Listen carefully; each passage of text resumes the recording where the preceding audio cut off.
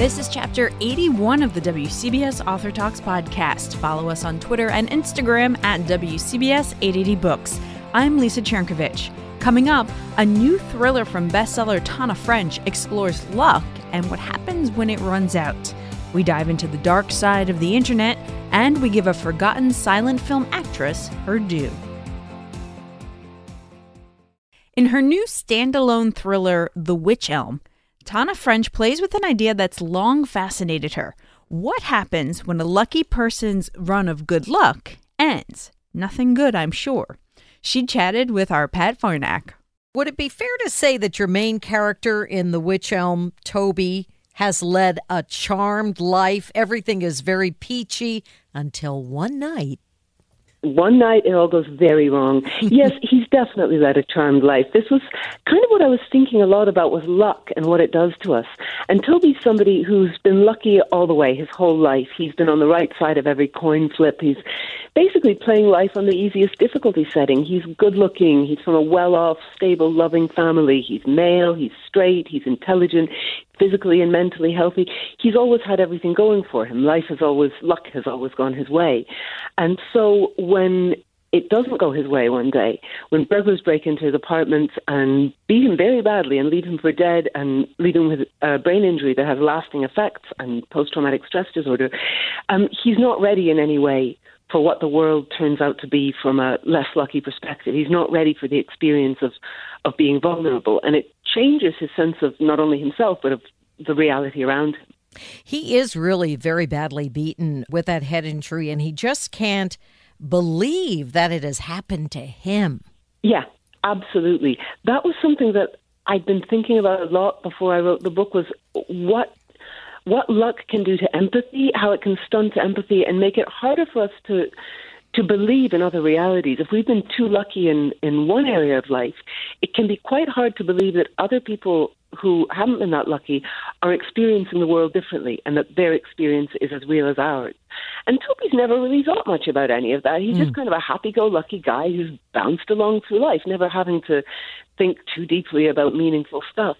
And so when all of a sudden he's plunged into a different reality, he is horrified, he's outraged, and it's very terrifying for him as well, because the source of all this trauma and fresh vulnerability and all this terror isn't something that he can ever escape. It's not something that he can find a way to fight or get away from. It's within himself. The danger is him. Tana, have you written Toby as a good guy, a clueless guy? How did you construct his character? Well, that's kind of the question, is what constitutes goodness or badness. I very deliberately did not want Toby to be a nasty guy. Yeah. He is not a jerk. He's not selfish. There's no meanness in him. He is not the kind of person who would deliberately do anything cruel or nasty to anyone ever. But what he comes to question over the course of the book is that necessarily enough, the fact that he would never do anything nasty to anyone? And has he really been aware of what constitutes being cruel to somebody? Or was he, because he was kind of blinkered by his own lack of empathy, was he failing to realize that the things he did could have impacts on other people that he had never even imagined? So I'm hoping that it's more complicated than is he good or is he just clueless. He's never somebody who's been evil or cruel in any way, but what impact has he had within other people's worlds? Since this is a Tana French story, there is, of course, a stunning murder mystery, and it happens when a body is found in the Wych Elm, which is in the garden behind the family compound. It was sort of a family compound, right? The Ivy House? Yeah. The Ivy House is the scene, or it was the scene, of so many adolescent parties, and Toby and his cousins have to go back in time to remember those parties because of what happens. Yes, that skull, when it surfaces, kind of prompts a re-examination of everything that his past has been, because to him, the Ivy House has been this lovely family haven where he played with his cousins when he was little, and they had picnics, and they got older and had parties, and he had his first kiss there, and everything for him was very idyllic. But when that skull resurfaces and they're forced to go back and re-examine a lot of their teenage years, that idyll starts to crumble, and he stops being able to believe that it was ever quite so simple. So at a point when already his sense of himself is fragile and under attack, his sense of his past comes under the same kind of attack, and he's not really able to hold on to that either. Without giving anything away, were you going for that nobody gets out of this life unscathed? Or not specifically, not deliberately anyway. I'm not really very into the idea of the moral or the comeuppance. I was more interested in the effect on somebody who's always been in a position of strength within the world, what it would do to him when he's suddenly no longer in that position.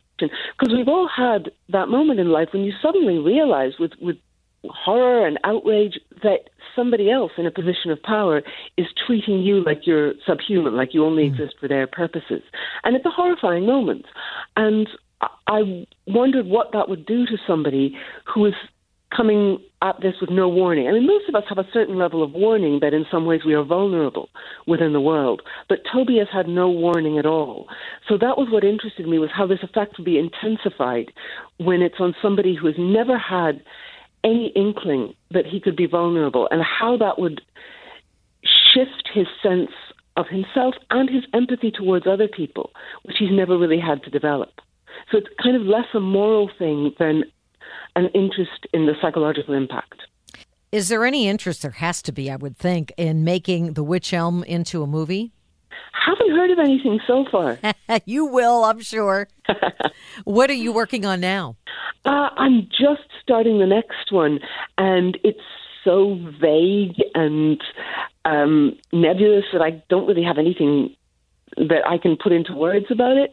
It's not the Dublin Murder Squad, but I don't think I'm finished with the Dublin Murder Squad. I think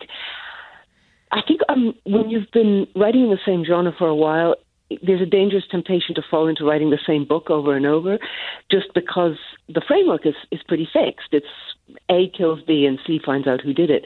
And I think it can be quite easy, especially if you're writing in a world like the Dublin Murder Squad world, where you already have a lot of the parameters in place. It can be easy to slide into writing the same book. So I think the next one isn't Dublin Murder Squad either. I think take a step back and come back at it with fresh eyes. So another standalone book? Yeah. Well, it's been a pleasure talking to you. Thank you so much for taking the time, and best of everything to you, and good luck with The Wych Elm. It was a fascinating read. Thank you so much, and thank you for having me. Bite, that's B-Y-T-E, is a new thriller from former intelligence officer Eric C. Anderson, and it shines a light on the darker corners of the World Wide Web and how a technology we all welcome into our daily lives and are really addicted to can be used for evil. I asked him how close we are to the scary world depicted in his book and what we can do to protect ourselves. The cyber world runs amok in your book, Bite. Why don't you first tell us a little bit about the book and the story itself? What we're trying to do with Bite is explain to people that the cyber construct that we live within today and take for granted has an incipient side. And it isn't just the ability to steal your identity or walk off with your cash. It's the ability to manipulate information and to change the political dynamic. And in this case, what we're looking at is an opportunity for our antagonist to change the outcome of a forthcoming Russian election. Not picking on the United States this time, we're looking at Moscow. And so Bite walks you into the argument that takes place between our antagonist and our protagonist. And our protagonist, by the way, for those of you who are thinking that I'm just writing a book about men, is an African-American woman who's confined to a wheelchair and is a cyber genius. And so you have a protagonist who's a woman, and your antagonist is also a woman. She's an Indian who has graduated with a top-notch degree from the Indian Institute of Technology and has been dragged into the world of changing other people's opinions. Was that intentional on your part to have your antagonist and your protagonist be women in a world that really a lot of times is just dominated by men? Absolutely. I've pressed my daughter into the world of going to chase cyber. I said, this is something that is going to be a growing domain. My daughter is African American. I adopted her when she was a day old.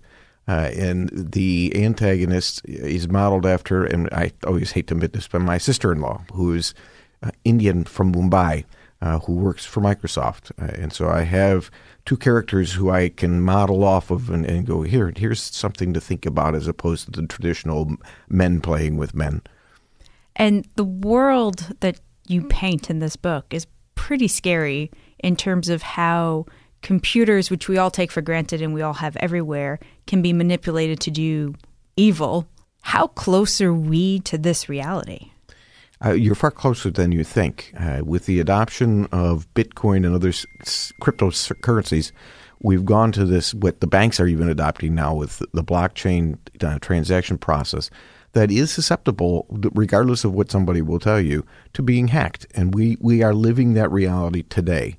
And a fair number of people with a lot of cash have tried to stow it in cryptocurrency because you can move it from place to place without having to go through the banking processes, the paperwork analysis that's associated, and the transaction reporting requirements that are associated with doing this. And so we're there. And what I like to tell people is that the next conflict that we have won't be about breaking things. It'll be about turning them off or changing the dialogue that's going on within them. And you're seeing that with the debate that's taking place around the 2016 election and what the Russians did with that. And now you've heard the President of the United States say, look, the Chinese are manipulating our election process. And part of that is changing the information, not stealing it. Are we ready for that? We're not ready for that. The honest truth is that I was just reading, I was coming up on the train, and I'm reading the National Cryptology or Crypto Security Strategy. It just released this month. And there is a realization within this administration, like them or not, that what they're doing is having to look forward to where people are going to try to manipulate the process and how they can respond in kind. And so we're looking at that as here's a national priority. The problem with the cyber world is that you can be as proactive as you want, but the advantage always goes to the attacker because they're developing new tools, as they'll tell you at Facebook, if not daily, hourly. And so keeping up is almost impossible. It's interesting, too, because you make note of it in the book that this kind of hacking is still very much human-driven and that it's not really something that AI is, like everybody's worried about AI and what that's going to mean, but we really still have to worry about the people behind the computers when it comes to this, right? You need a human in the loop at some point because you want to direct the machine in the place where it should be as opposed to allowing the machine to make its own decisions. We're not at the point where the machines are smart enough to do that except with the technology world. And by that I mean the manufacture of small bits and pieces. So somewhere in there's going to be a person in the loop. Man or woman, it doesn't matter, but there's going to be a person in the loop, and there's going to be someone who's telling that person in the loop what they should be doing. And we're reaching the point where you can write the correct algorithm, but you have to tell it where to go. The machines don't know that yet. And so this is where we have the connection between the two. I think there will always be a nexus between the human and the machine. I think we should backtrack a little bit and kind of let people know where you're coming to this from. You're an ex-intelligence agent. And is this something that you dealt with in your career, or is it just something that's really picked up in the last couple of decades? Let me help people to sort of understand my background. I started as a programmer back in 1980. I'm old. And I started on an Apple II. And then I was a SAS programmer, a statistical analysis program that people ran. I started working from my house on a 1500 baud modem. This is impossible for people to imagine because you had one line that came across very slowly. It was watching it come. You never saw pictures in 1986. And so I was sort of intimately plugged into the world of the cyber processes as they developed and came forward and jumped into the internet very early. Yes, my intelligence career certainly helped doing that. I was a career Air Force intelligence officer, and then I went to work for the Director of National Intelligence and then finally the CIA. And my work there was introducing analysts within the system to understand what the cyber world was going to and what the threat was associated in that world. And I heard something really interesting today. It was a news story where people were talking about the dark net, which, we read your book, we learn about it. And if you read some political espionage thrillers, you kind of have an idea. But the point I took away from this story is that the reporter himself and a couple other people said they didn't even know that this existed. Is that really one of the problems we're facing in terms of battling this? I had an interesting discussion last night with one of the reporters from the New York Times. And the comment back and forth between us was that at the policy level, the House, the Senate, the White House, while they can write grand strategy statements, they don't really understand the complexity of what's sitting behind them. I tell people I have 3 computers sitting on my desk. One of them is completely stripped of my personal identification, and I use that to go surf the darknet. And what you can purchase and acquire and find on the darknet is truly amazing. And I don't think enough people understand what's out there and what's available. And I give the example in a number of cases where the Chinese, for instance, don't write hacking code in the same manner that we would in the Western world. It isn't one person putting together a whole program that's going to run and create havoc for people around them. Instead, they write what we would consider in the writing world paragraphs, and then they put them up for sale, and you can purchase the ones you think you need and use those to assemble your own program for creating havoc. And it is not anything that's recognizable in the realm that the trained analyst would be looking for at NSA or even at Cybercom. These people who do this, we talked a little bit about Bitcoin, and I think people also, that's something that a lot of people don't understand, Bitcoin, other cryptocurrencies. Is that really something for people who are up to no good, or are we going to have a future where everyone's going to be invested in something like that? If you're willing to use the Apple purchase system, you are engaged in cybercurrency. You just simply think that it's attached to your credit card, but there is an exchange that has to take place across the internet in order for that to work. Bitcoin has been adopted very widely and has been used both for good and bad. The spike, I warn people, in the value of Bitcoin happened during the Cypriot banking crisis back in 2000. I want to say 2010. Don't hold my memory to this one. But what happened was that the Cypriots had decided that they were going to place a tax on anything over bank deposits over $100,000, which would, of course, hit the Russian oligarchs who were hiding their money down in Cyprus. And what happened to Bitcoin at that point is that it went from somewhere in the vicinity of about $5 to a Bitcoin to $250 to $1,000 per Bitcoin, because the value shot up as they tried to stick their money into Bitcoin and then ship it off of Cyprus without getting caught. Yes, that would suggest there's a nefarious employment for the cryptocurrency, but I really do suspect we're going to see further adoption of the cryptocurrency mode of transaction. And you're seeing that with the banking system deciding to adopt the sorry, my brain has gone. Blockchain, the like you mentioned blockchain earlier. approach to doing transactions. It is a different way of doing things. It's far more secure than storing things on one server. And so, yes, we're going to see an expansion of that employment. For people who don't know what the blockchain system is, can you sum it up for us? In simple form, the blockchain is a distributed transaction system where you have multiple users storing the data on any transaction. And so you can have, in exchange of any Bitcoin or a percentage of a Bitcoin, 20,000, 30,000, 200,000 people who have stored the information on that transaction. So it's very hard to manipulate the means by which that currency has been moved or to change the way by which that currency has been moved. You can defeat the blockchain, but it means you have to take off 50% of the users at one time. And if you read Byte, you'll see I can show you how to do that. Your book is really a crash course in a lot of that. Did you set out intending to really just explain it all to everyone, just so they would have a grasp of it, or did it just naturally evolve that way? As a writer, I come to writing as a former academic and as a member of the intelligence community, and I was an analyst within the intelligence community. And you can't assume that your audience understands all the intricacies of the problem that you're laying out. So if you can explain, at least lay out the initial basics and stir somebody's interest in going to find more, you win. And that's my objective in going to work with Byte. And it has been the objective with my ISIS trilogy that is just coming out. And it's not simply that here's a story for you, but, oh, by the way, you're in danger of learning something. And I've found over the years, reading good fiction, historical fiction, causes me to learn, even if I didn't want to. Look, I've just picked up some facts that I never would have thought about before. Is cyber the biggest threat facing the U.S. right now in the world? I would argue yes, that the propensity for someone to use a nuclear weapon is horribly low because the retaliation is so severe.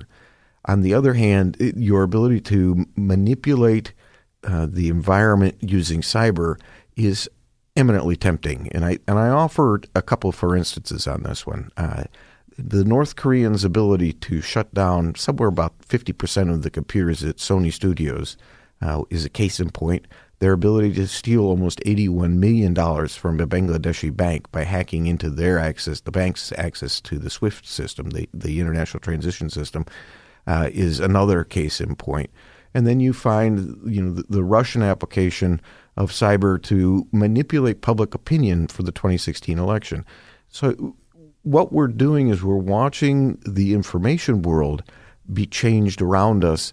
And so it isn't kinetic forces that are going to drive us crazy in the long term. It's the informational forces that are going to get to us. What do we as just regular average citizens, what can we do to kind of prepare ourselves for what's coming down the line? That's a really good question because, I think the average consumer believes that the path to safety is to employ a Norton firewall or a Kropinski firewall, and there we go. I can go tromp everywhere I want.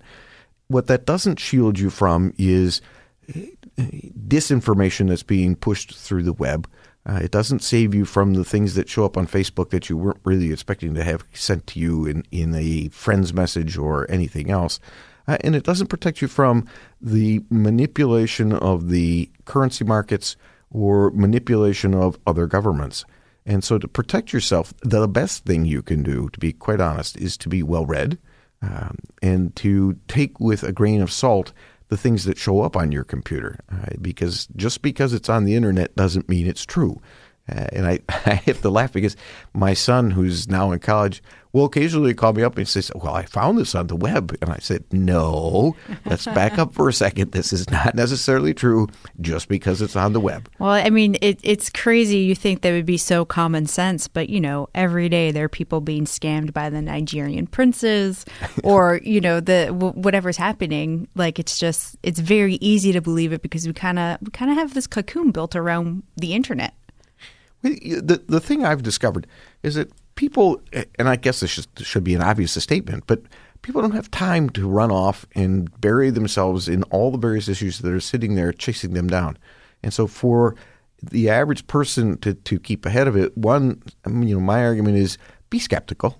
If it shows up in your email and it says, I have $100 million available for you, it's probably not. And the other one is the constant one that's a distribution problem now is the PDF, what looks like a PDF file, saying here's the following shipment that you need to sign on to so that you can receive the bundles that we have paid. Sit down at UPS or whoever their favorite shipper is of the day. There's a little bit of application of common sense in as I said, sort of take a moment, take a deep breath, and reconsider what you're about to open. I can't tell you that will protect everybody because the way these guys work is they fire away at 100,000 email accounts with the hope that at least 2 idiots will open things up.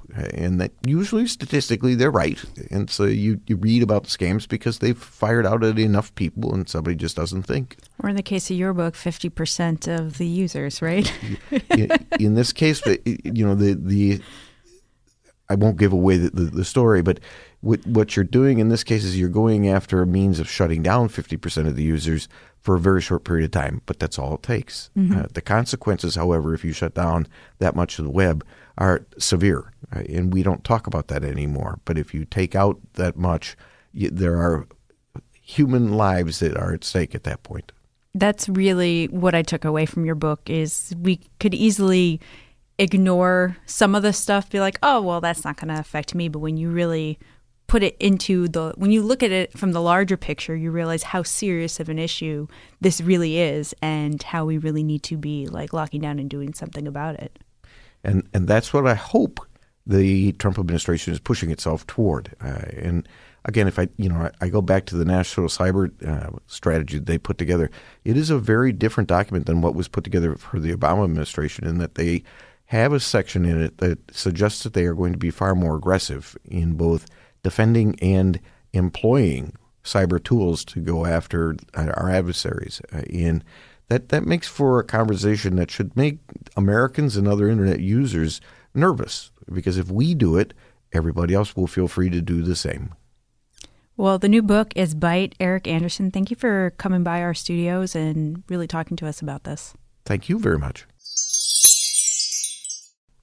So picture this. A young wannabe actress wins a national contest that promises to make her a star. No, it's not a new reality show, but rather the real-life story of silent film star Corliss Palmer. I spoke with author Jennifer Ann Redman, who chronicles the rags to riches to scandal story in her book, Southern Belle to Hollywood Hell. Corliss Palmer is someone I'd never heard about before. Why don't you tell us a little bit first about who she was? Corliss Palmer is someone that nobody's heard of. It's one of the reasons that I wanted to write about her. She was born in Macon, Georgia, and she grew up knowing she was pretty, and as a lark, she decided to enter a contest. It was called the Fame and Fortune Contest for a movie magazine, and she wound up winning it. You have to read the book to see how she wound up winning it, but a surprise to everybody, she wound up winning it. Well, why don't you tell me why you find her story so fascinating? In researching my previous book, I kept on coming across her photos and articles and things in Motion Picture Magazine, which was a leading fan magazine at the time. And I couldn't understand why I kept on seeing so many things about her when she really wasn't a movie star. Like, why would she keep on coming up?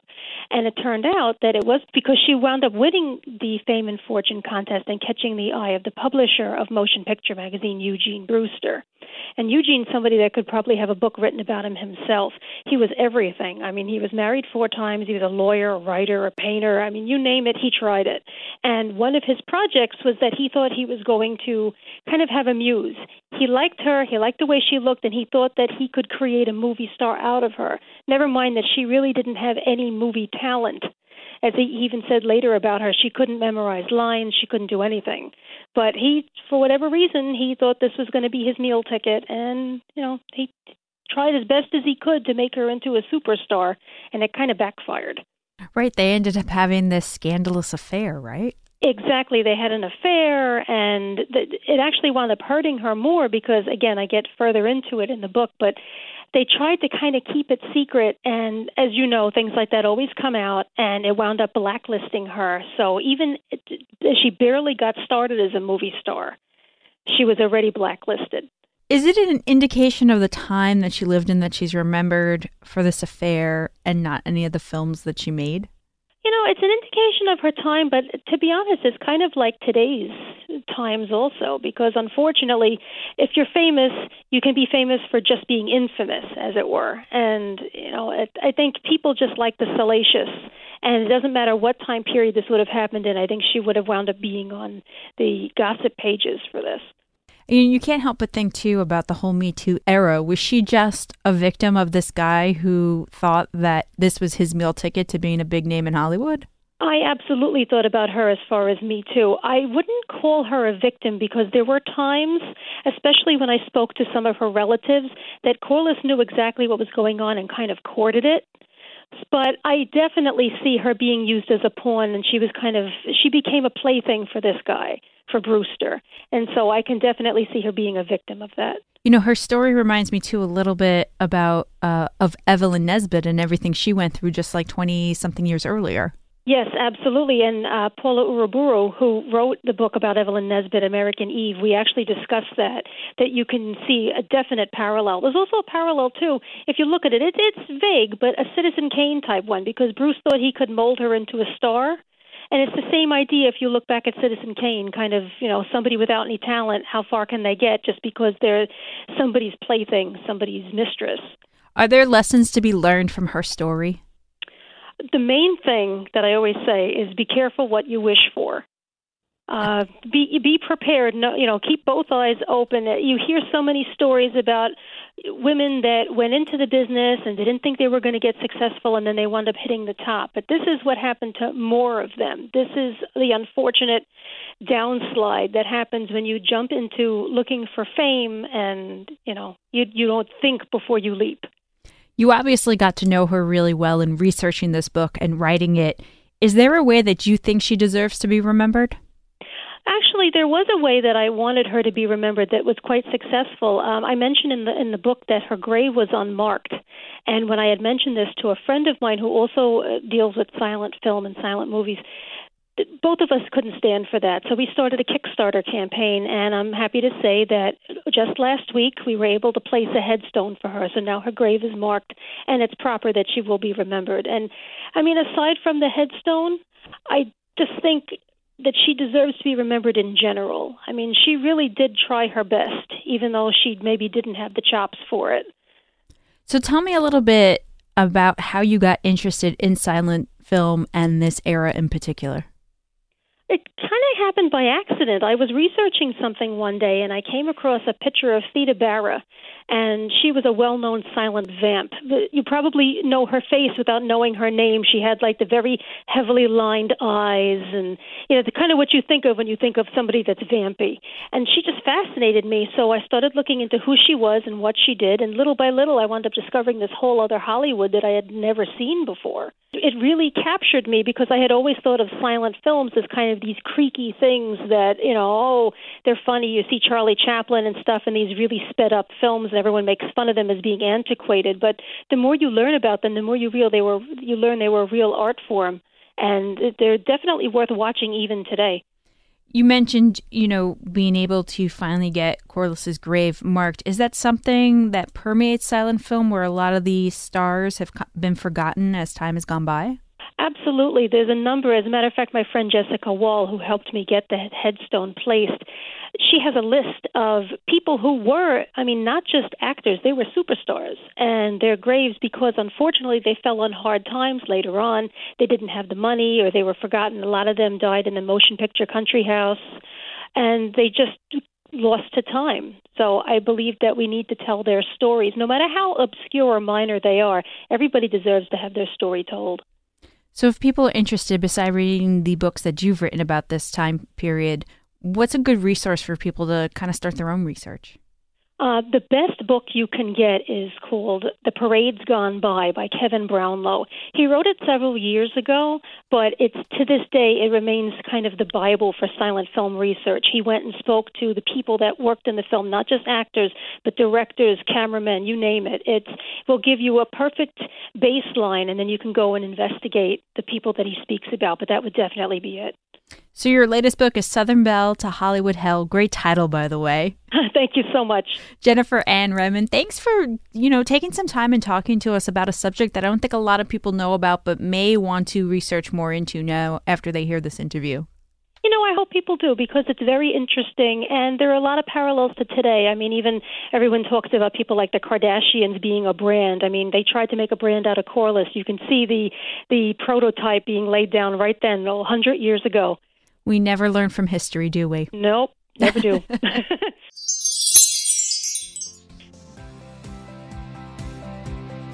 And that's where we close the book on this week's podcast. Next time around, we chat about The Great American Read on PBS with host Meredith Vieira. I know, I can't wait for next week either. If you want a sneak peek of what we're doing before we're doing it, follow us on Twitter and Instagram at WCBS 880 Books.